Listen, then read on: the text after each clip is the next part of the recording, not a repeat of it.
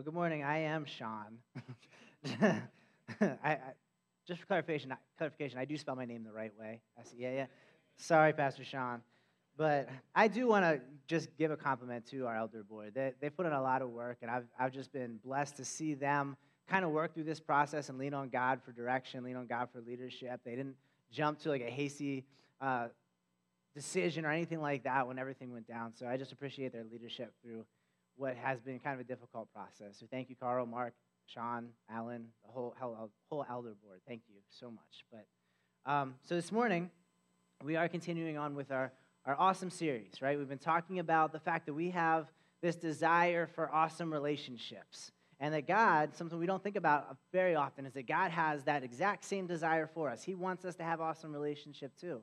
And this desire is instilled in us based on the command that Jesus gave when he was asked the question of what is the greatest commandment. And his answer is our series verse. He said, you must love the Lord your God with all your heart, all your soul, and all your mind. This is the first and greatest commandment. A second is equally important. Love your neighbor as yourself. The entire law and all the demands of the prophets are based on these two commandments, and that's Matthew 22, 37 through 40. Again, that is our series verse for this whole series, and we've been using it to see how we can infuse love into our most important relationships. And last week, Pastor Sean, he walked us through this awesome mate conversation, right? And this morning, we're going to kind of piggyback off of that and talk about what it looks like to have an awesome marriage. And I do want to acknowledge, before we kind of dig in too far, is that I know that there are people in here that aren't married, right?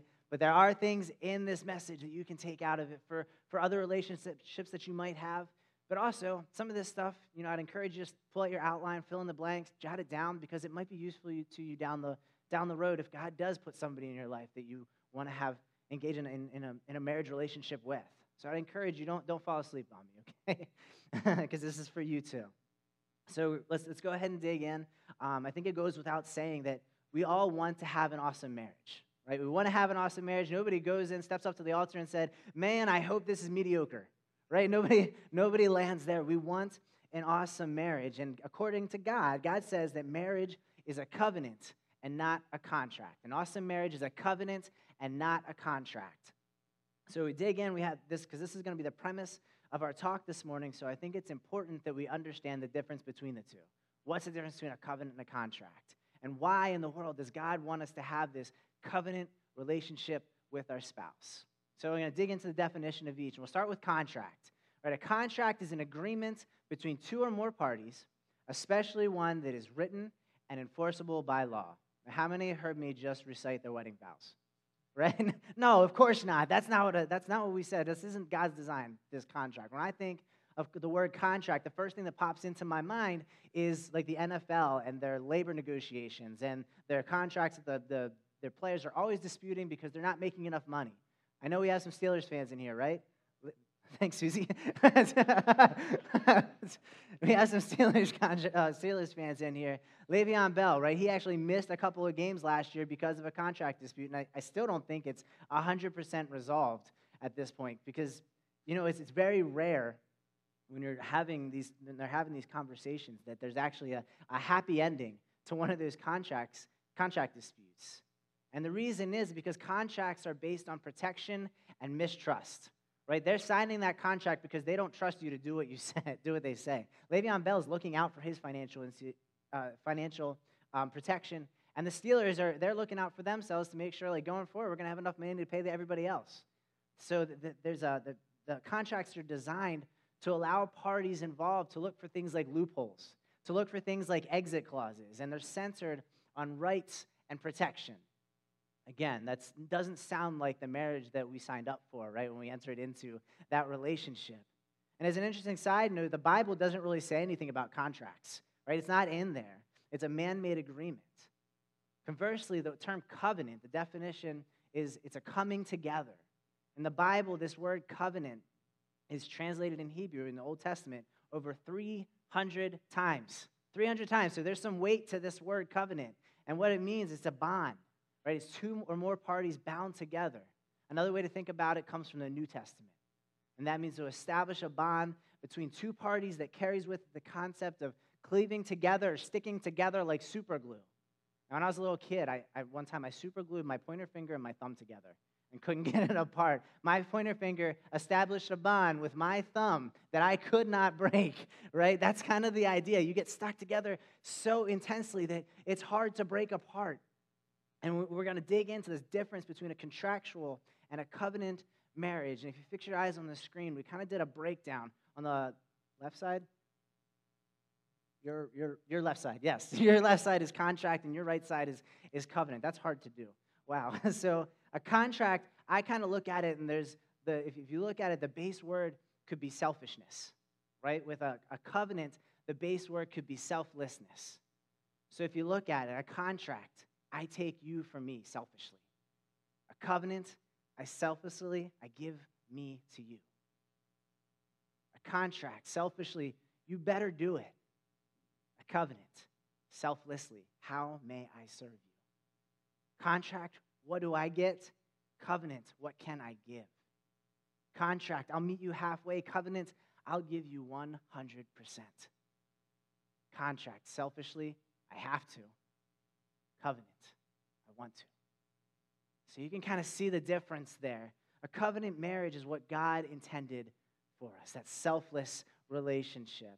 And God intended it to be a lifelong relationship, exemplified by unconditional love, exemplified by reconciliation, sexual fidelity, and growth. It's an eternal commitment with our spouses and with God that has a foundation on God's love. That's what a covenant marriage is. Now, part of my wedding ceremony, I have a picture of me and Karina from 11 years ago. I look much better then than I do now, but 11 years ago, one of the things that I loved about our wedding ceremony, we did the whole unity candle thing, but then after the unity candle, we put it in the ceremony. We purposely put this in there, that we would have some time in the music that was playing, that we came back to our spots and we held hands like this, and we closed our eyes, and we wanted to pray, right? We wanted a moment of just silent prayer. And while I don't think I'm pretty sure I didn't use the word covenant at that point in time, I did pray, and I remember asking God to be involved in our marriage, right? To be part of our marriage, that we could rely on him. When I let Karina down, when she let me down, he could fill in those gaps. I remember distinctly praying those things. Without really understanding or knowing what I was doing, I was praying for a covenant marriage. That's what that was all about. And 11 years later, while I'm definitely not an expert on marriage, some of you have been married longer than I've been alive. First service, Bob Nick would give an amen. You've been married longer than I've been alive, so some of you are probably more experts on this topic than I am, but I can tell you that a covenant relationship is definitely God's design for marriage. And that all sounds great, right? And as long as everything's perfect, we're all in on that covenant marriage. But the question we're going to ask today, what happens when this isn't what we're experiencing in our marriage? What happens when there's conflict in the covenant? What do we do? Because we all know if you've been married any length of time, it doesn't take long in any marriage for things to get pretty real when conflict shows up. So we have a video this morning. If you want to watch with me, we're going to see what happens when marriage intersects with conflict and marriage isn't so awesome. What are you doing? Drying my hands? Those are the decorative towels. You can't use them. Why? Because they're decorative. Then why are they out? Because they're decorative. That's literally the stupidest thing I've ever heard.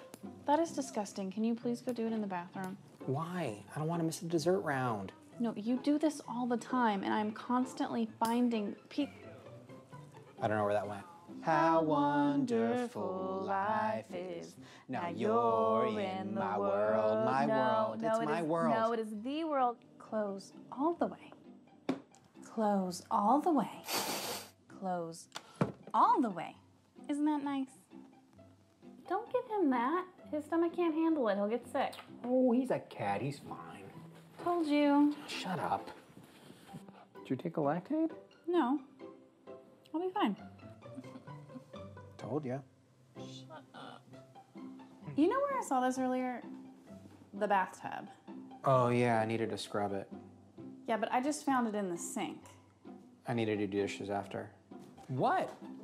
It touched soap. If it touched soap, that means it's clean. You can't just make up your own rules to suit you as we play the game. Well, stop taking the fun out of it then. I'm not taking the fun out of it. What takes the fun out of it is when you cheat. What's up? What's up? You left the toilet seat up. Oh, it's not that big of a deal. Just put it down. Don't pull my underwear. Stop pulling my underwear. Ah!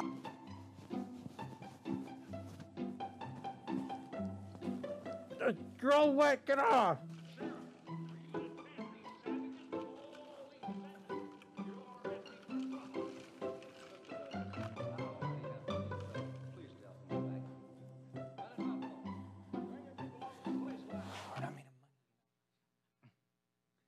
My favorite part of that video is if it touches soap, it's clean.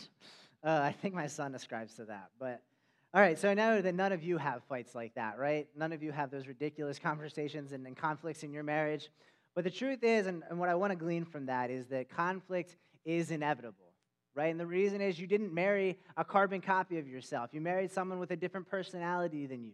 You married someone who comes from a different family that has different struggles than you. Pastor Rick Warren says that marriage doesn't solve your problems. Marriage does not create your problems. Marriage reveals problems, right? And that is so true. And once those problems are revealed, that's when we see where conflict is inevitable. But there is this kind of thought out there that conflict is always bad. It's not. Conflict is normal, and in a lot of cases, it can be helpful and progress our relationships, right? Chances are that if there isn't conflict in your marriage, there might be something wrong there, right? Your marriage probably isn't normal. You know, Karina and I went through marriage counseling, they asked us the question, like, do you guys fight? Do you have arguments? And we're like, well, yeah, of course. And he said, well, good, because if you didn't, I was going to send you home to pick a fight. Because there is value in conflict, right? Some of you must be thinking, if having conflict is healthy, I must have the healthiest marriage on the face of the earth because we have conflict all the time.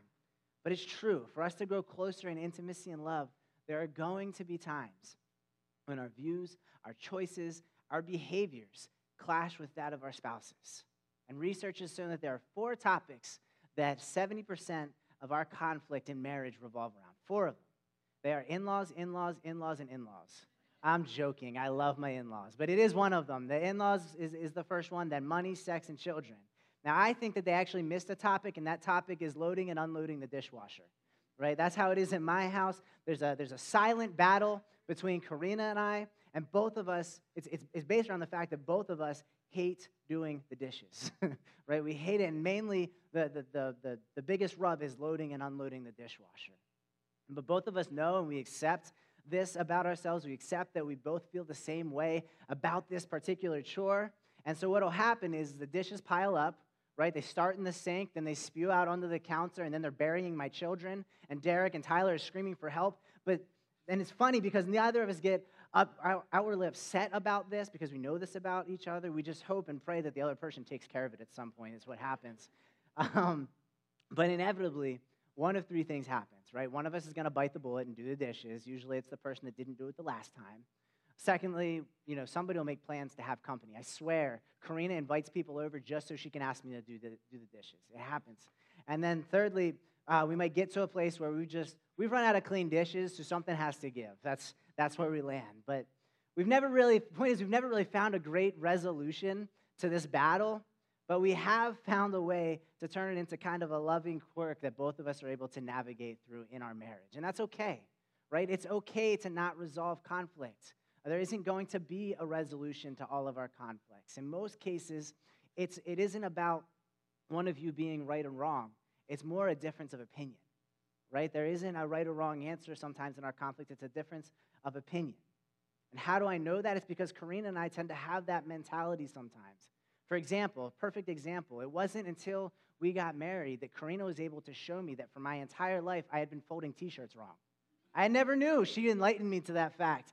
But I've been able to enlighten her to the fact that the New York Yankees are, in fact, a vital part of everyone's existence. She didn't know that before I came into the picture. But so what's the point, right? If there is no resolution, if it's all just a difference of opinion, why even have the conversation? Why not just avoid conflict?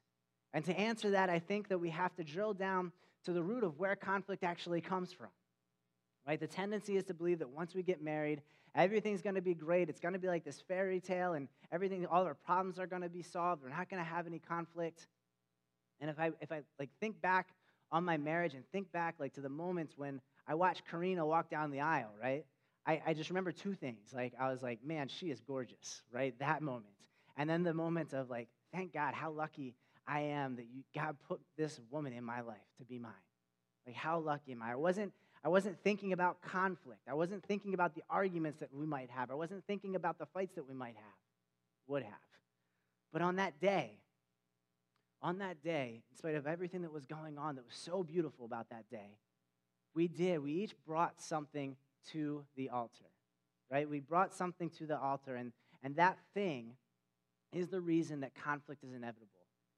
And that thing is expectation, right? We brought expectations to the altar about what the relationship is going to look like, about how the other person is going to react and how they're going to treat us, how we want them to respond to us. Each and every one of us did this on our wedding day. We had these expectations going into it.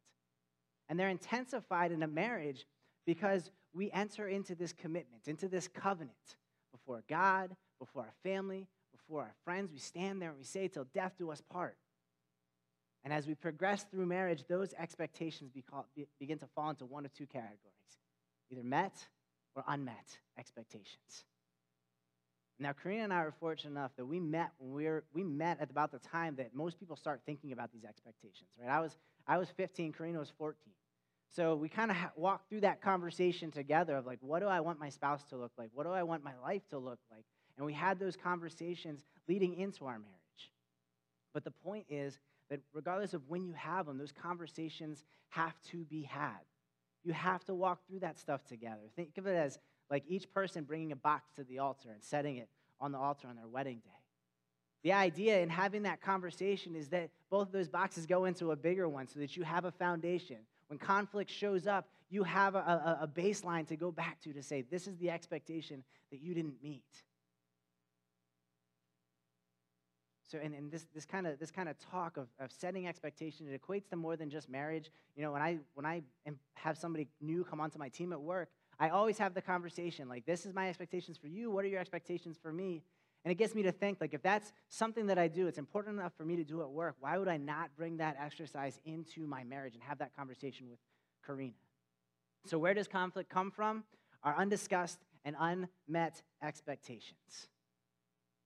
And when you find yourself arguing about some minuscule thing like the toothpaste, like that I squeezed it from the right spot or something like that, or some of the things that came up on that video, you're not really arguing about that one thing. It's just become a figurehead for an unmet expectation that was never discussed.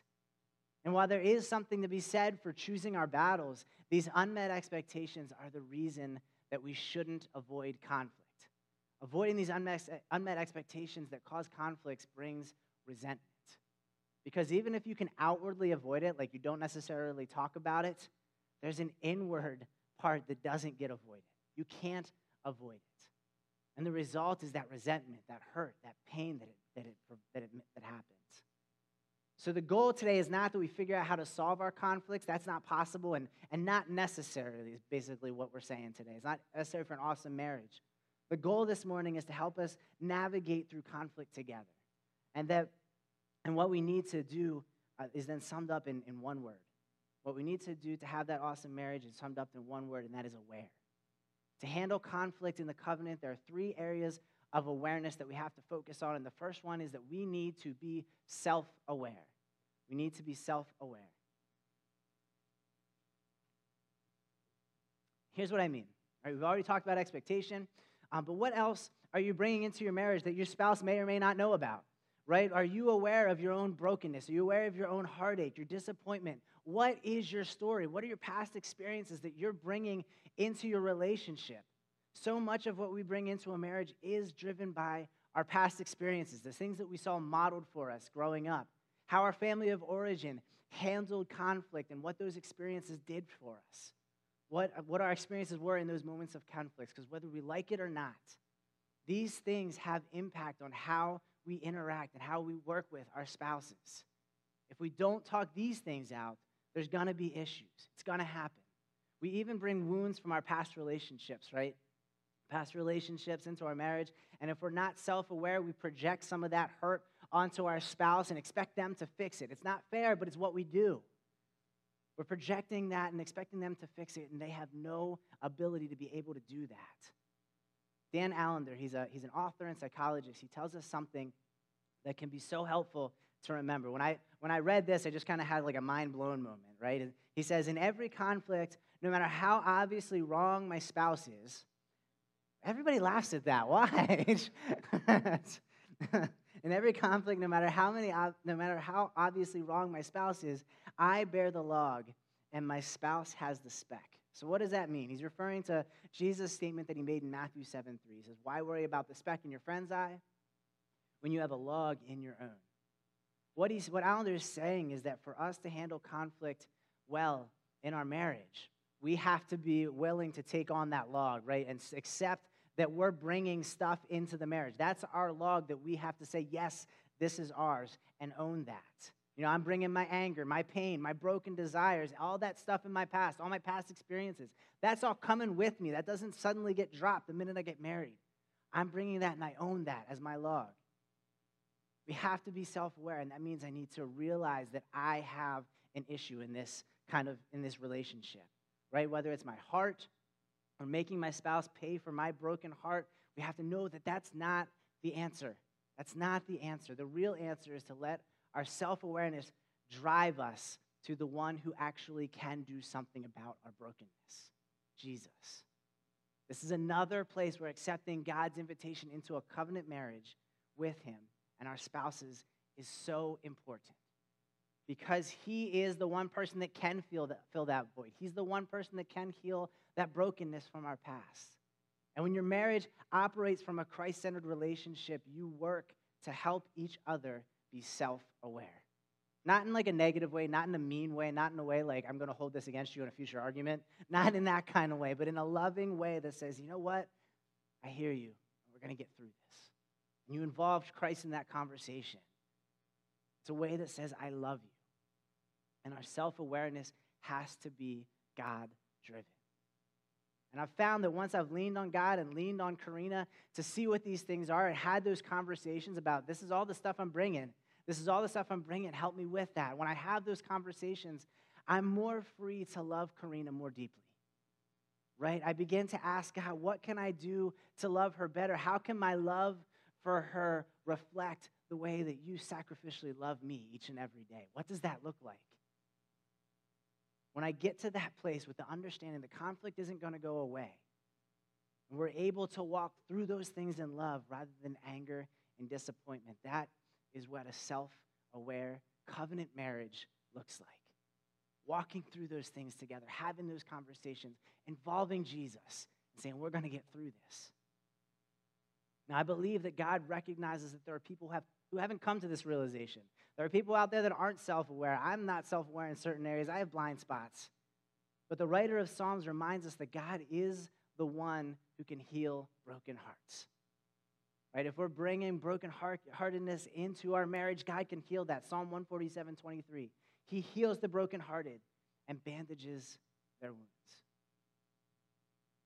Now, I want to take a minute, I want to recognize that there are people who are not self-aware and bring some unhealthy and even dangerous things into a marriage, right? Things that have no place in God's plan for a healthy and loving relationship, and in no way model the covenant marriage that God intended for us. I recognize that as I'm speaking to this group of people, that there are those of you who have been, or even right now are in, an abusive relationship. This is something very different from anything that I've been talking about or will talk about this morning. And if that is you, I would encourage you, please, please, please reach out for help, right? Get that professional help. Today's message is not intended to answer the question of how do you deal with an abuser. That's not what this is. Abusers are bringing dangerous things into a relationship. And while I 100% believe that God can change and heal broken hearts, there has to be a willing participant in the process. So please, if you're here this morning and can hear my voice and you're in an abusive relationship, whether it's physical, mental, emotional, whatever it is, please seek out professional help. We want to be here for you, and we can point you towards the right resources. We'd love to pray for you. But the healing described in Psalm 147, it can't happen until the abuse stops. It just can't. So when it comes to things that we're bringing into our marriage, we're not talking about abusive behaviors. That's not what this message is. But what we are talking about is hurt and brokenness and heartache. The things that cause us to bring unfair expectations and put them on our spouses. We have to rely on God to help us be self-aware about these things and then work with God and our spouse to resolve those things. The closer we draw to God and allow Him to do this work in us, the more it's going to change the way that we navigate conflict in our marriage. So we have to be self-aware. That's our first point. And the next level of awareness in having an awesome marriage and handling conflict in the covenant is to be relationally aware. Relationally aware. So we know that conflict is a result of unmet expectations and the things we bring into our marriage. So now, since we understand that it's going to happen, we can't avoid it, let's talk about how we approach conflict, right? Nobody goes into a conflict and to start to approach it and says, man, how can I make this worse, right? But a lot of times that's what happens. We approach conflict and it causes a fight and we just get to a place that we don't want to be in. But often, we just approach it in a bad way. Dr. John Gottman, he's one of the leading experts on marriage and what makes relationships work. And he has this thing called soft versus hard startups, right? And we're going to give you an example of each. We'll start with the harsh startups. They often begin with statements like, you always, or you never, or my personal favor. What's wrong with you? Some people have experienced that before, but question to the room, how does that make you feel when you hear things like that? Starts with a D and ends in defensive. It's defensive. Yeah, it makes us feel defensive when we hear those things, right? And this is me 100%. I've told Karina before, like, when you come at me that way, I'm going to get defensive. It's just how I'm wired, how it's going to happen. The problem is I don't know if I've done a good enough job of really communicating, like, what is the best way for you to approach me in a conflict. So that's on me. But here it is. This is the approach that we've all been waiting for, this soft startup. And these conversations start kind of like this. This is how I feel about this situation. This is what I need in this situation. So if we go back to my dishes example with the unloading and loading of the dishwasher, I can just think what would happen, not that Karina would ever do this, if I'm sitting in the kitchen and she comes at me and says, Shine, you never do the dishes, right? Not only am I going to get defensive, but now in my brain, every time I have done the dishes has been devalued. And Karina's going to get a bad attitude from me. And not only that, but I'm going to give her a big, long list of reasons that I'm not going to do the dishes right now. That's just what's going to happen with a hard startup. But lucky for me, Karina doesn't really approach things that way. She actually has a great soft startup for things like this. It goes, I could really use your help with the dishes. So now she's gone from a place of attack, right, and gone into a place of, like, making me a part of the solution to the conflict. And all of a sudden, I am her dishpan-handed knight in shining armor. Like, that's how that kind of interaction goes. And when I say be relationally aware, a big part of that is being aware of how you approach a conflict and how that changes your relationship and how that affects your relationship. And the Bible backs this soft approach stuff up, right? Proverbs 15:1 says, a gentle answer deflects anger, but harsh words make tempers flare. So true. And there's another part of being relationally aware. To do this, we have to remember to focus on the good in our spouses. Focus on the good in our spouses. And I'll be the first one to tell you, sometimes I am hard to love. Karina's not here, but she'd agree with me. Sometimes I am hard to love, but we have to focus on the good in our spouses and express gratitude to them. It's so important. There's a study done by Harvard University and found that gratitude is strongly and consistently associated with greater levels of happiness. If you don't believe Harvard University for whatever reason, I'd encourage you, conduct your own study. Start intentionally doing this. Start saying thank you to your spouse. And my bet is that if you intentionally express gratitude, you will begin to feel more positive about each other. You will begin to be more comfortable navigating conflict. Again, this gratitude thing is not something that's going to eliminate conflict. Nothing can do that. But if you consistently express gratitude, you will navigate it much better. And this is something that is, again, backed up by Scripture. Philippians 4:8. Now, dear brothers and sisters, one final thing. Fix your thoughts on what is true and honorable and right and pure and lovely and admirable. Think about things that are excellent and worthy of praise. My guess is you can go through that list and find at least one thing, right, that can describe your spouse, at least one thing. So here's the challenge when it comes to gratitude. Spend time each and every day telling your husband, telling your wife how you appreciate them, why you appreciate them. Maybe it's something they did. Maybe it's just the way they are acting. And I understand life gets hard. Things need to get done. Chores have to get done. Kids have to get taken care of. In the midst of all that busyness, it's hard to lose sight of, man, I didn't tell Karina that I loved her today. I didn't thank her for doing that today. Karina's on her way. Karina and Derek were in Florida this past week. So it's just been me and Tyler at the house, which has been a little crazy, I'm not going to lie. But in this past week, I've really come to appreciate all the things that Karina does to kind of make our family and our home life work. My advice to you is don't wait till your spouse goes to a different state for a week to realize those things. Start now and start showing them that gratitude and be relationally aware. Our final point is, finally, if we hope to have an awesome marriage and navigate conflict in the confident, we have to be spiritually aware. We have to be spiritually aware. Jesus said the thief's purpose is to stake and kill and destroy. My purpose is to give them a rich and satisfying love. That's John 10:10. Satisfying life. So being spiritually aware means knowing that when it comes to an awesome marriage, we need to understand that we have an enemy that is out to steal from us, is out to destroy us, out to kill us and end our relationships. Satan doesn't want our marriages to succeed. He doesn't want that. And if they do succeed, he loses. Right? Marriage is a God-ordained union, which mirrors Jesus' relationship with his bride, his church. And if that succeeds, God succeeds, and that drives Satan nuts. So make no mistake about it, we have an enemy in this. But what we tend to have the tendency to do is when we're involved in conflict, when stakes are at the highest and tempers flare, we begin to view our spouse as the enemy, right? Our trajectory gets off and we stop viewing it as a partnership with our spouse to stand for God against Satan, and we start directing our anger and our conflict towards our spouse. Now, Karina and I are two of probably the most stubborn people that you'll meet when it comes to getting our own way. And it's probably because, we both think that we're always right. We have that about ourselves, but what I've come to realize is that this is the trigger, the prideful trigger that Satan uses in our marriage to kind of try to get at us. And what we've both come to understand is that we have to have an element of humility in order to navigate that conflict in a way that God wants us to. Right? Some of the best marriage advice that I've ever been given is that there's times when we just have to kind of walk away from the argument.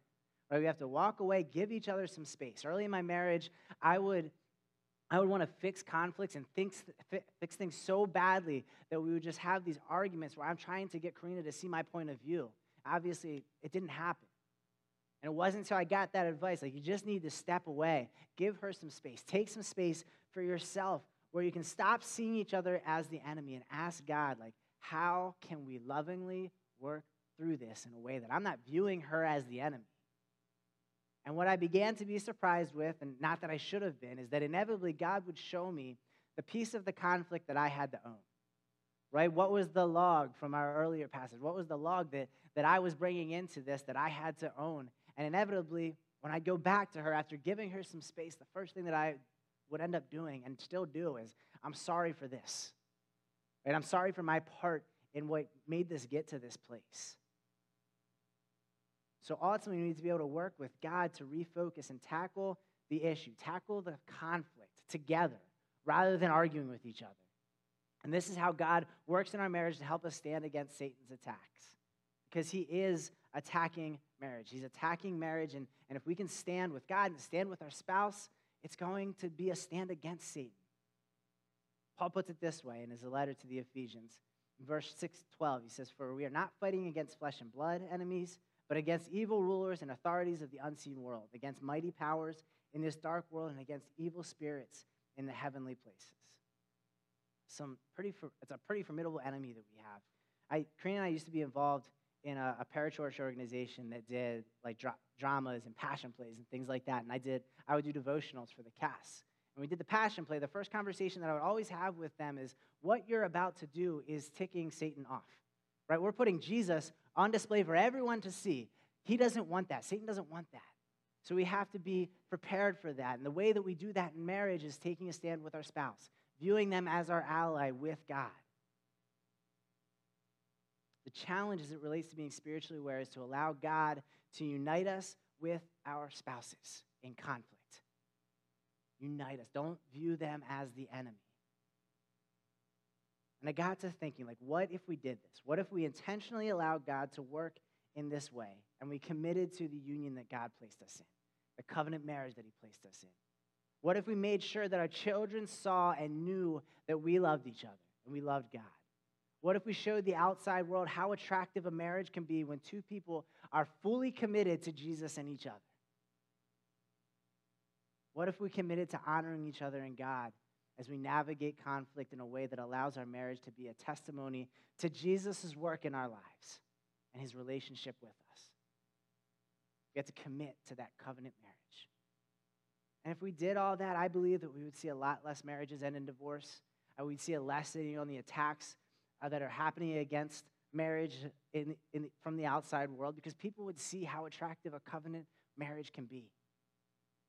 So Daybreak, if we're going to win this battle, right, and we're going to be all in on covenant marriage, we can never lose sight of Jesus' influence on our marriages. Jesus died for a relationship with us. And when we got married, we committed to each other and to allowing Jesus to work in and through us, not just as individuals, but as a couple, united and unified under the love of Christ. The key to an awesome covenant marriage is Jesus. He sacrificed everything to make it possible. And Karina and I will be the first ones to tell you our marriage is not perfect, right? We have ups, we have downs, we fight, but one thing is consistent, and that is that we never doubt that Christ is in our marriage, because we know that the reason we work is because Jesus is at work in us. And one of the reasons that marriage is so important to God is that it is a reflection of the relationship that Jesus wants with his bride, you and me, the church. Covenant marriage is under attack, and the world tells us when conflict arises, it's okay to cut bait. Right? It's okay to get out of it. When your spouse isn't living up to what your expectation is, there's somebody else out there that can fill that void that they're leaving. It's a lie. I'm here to tell you that the only person that can fill that void when your spouse inevitably falls short, because they will. We're flawed, fallible individuals. The only person that can fill that void is Jesus. And he loves and pursues us like nobody else ever will. So I challenge you this morning. If you're married, start this stuff now.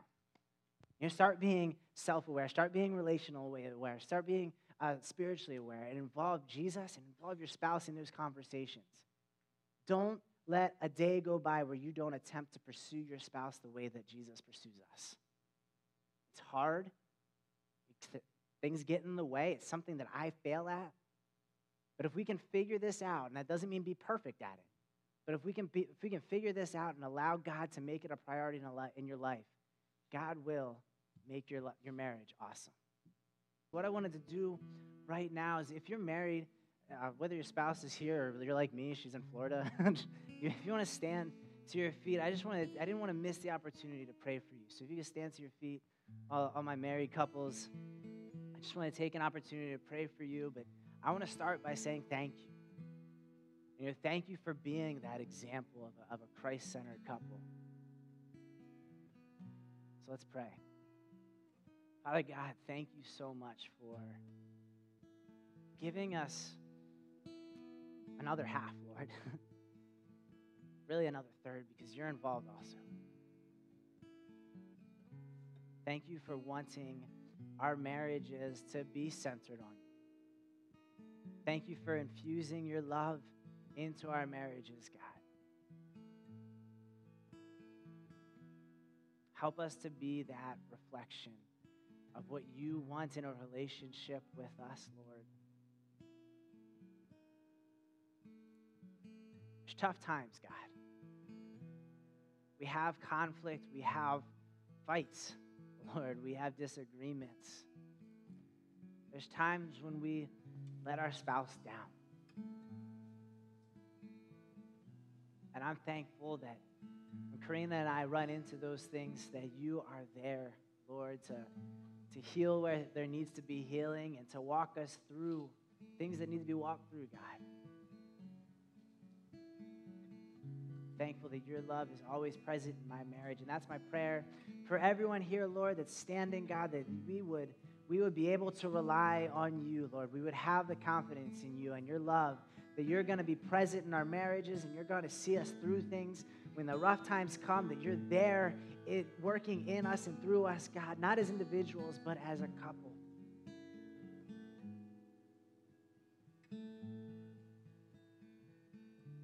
Do amazing things, God. And we pray that you would do amazing things in our marriages. Help us to be more self-aware. Help us to be more relationally aware. Help us to be more spiritually aware, God. And be a united front with you, Lord.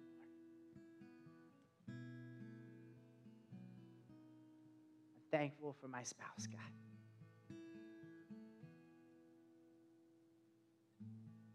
Thankful for you. And I pray that we would all know the amazing things that you can do when we rely on you. We stand on the love that you show us, and we use that to show our spouses love, God.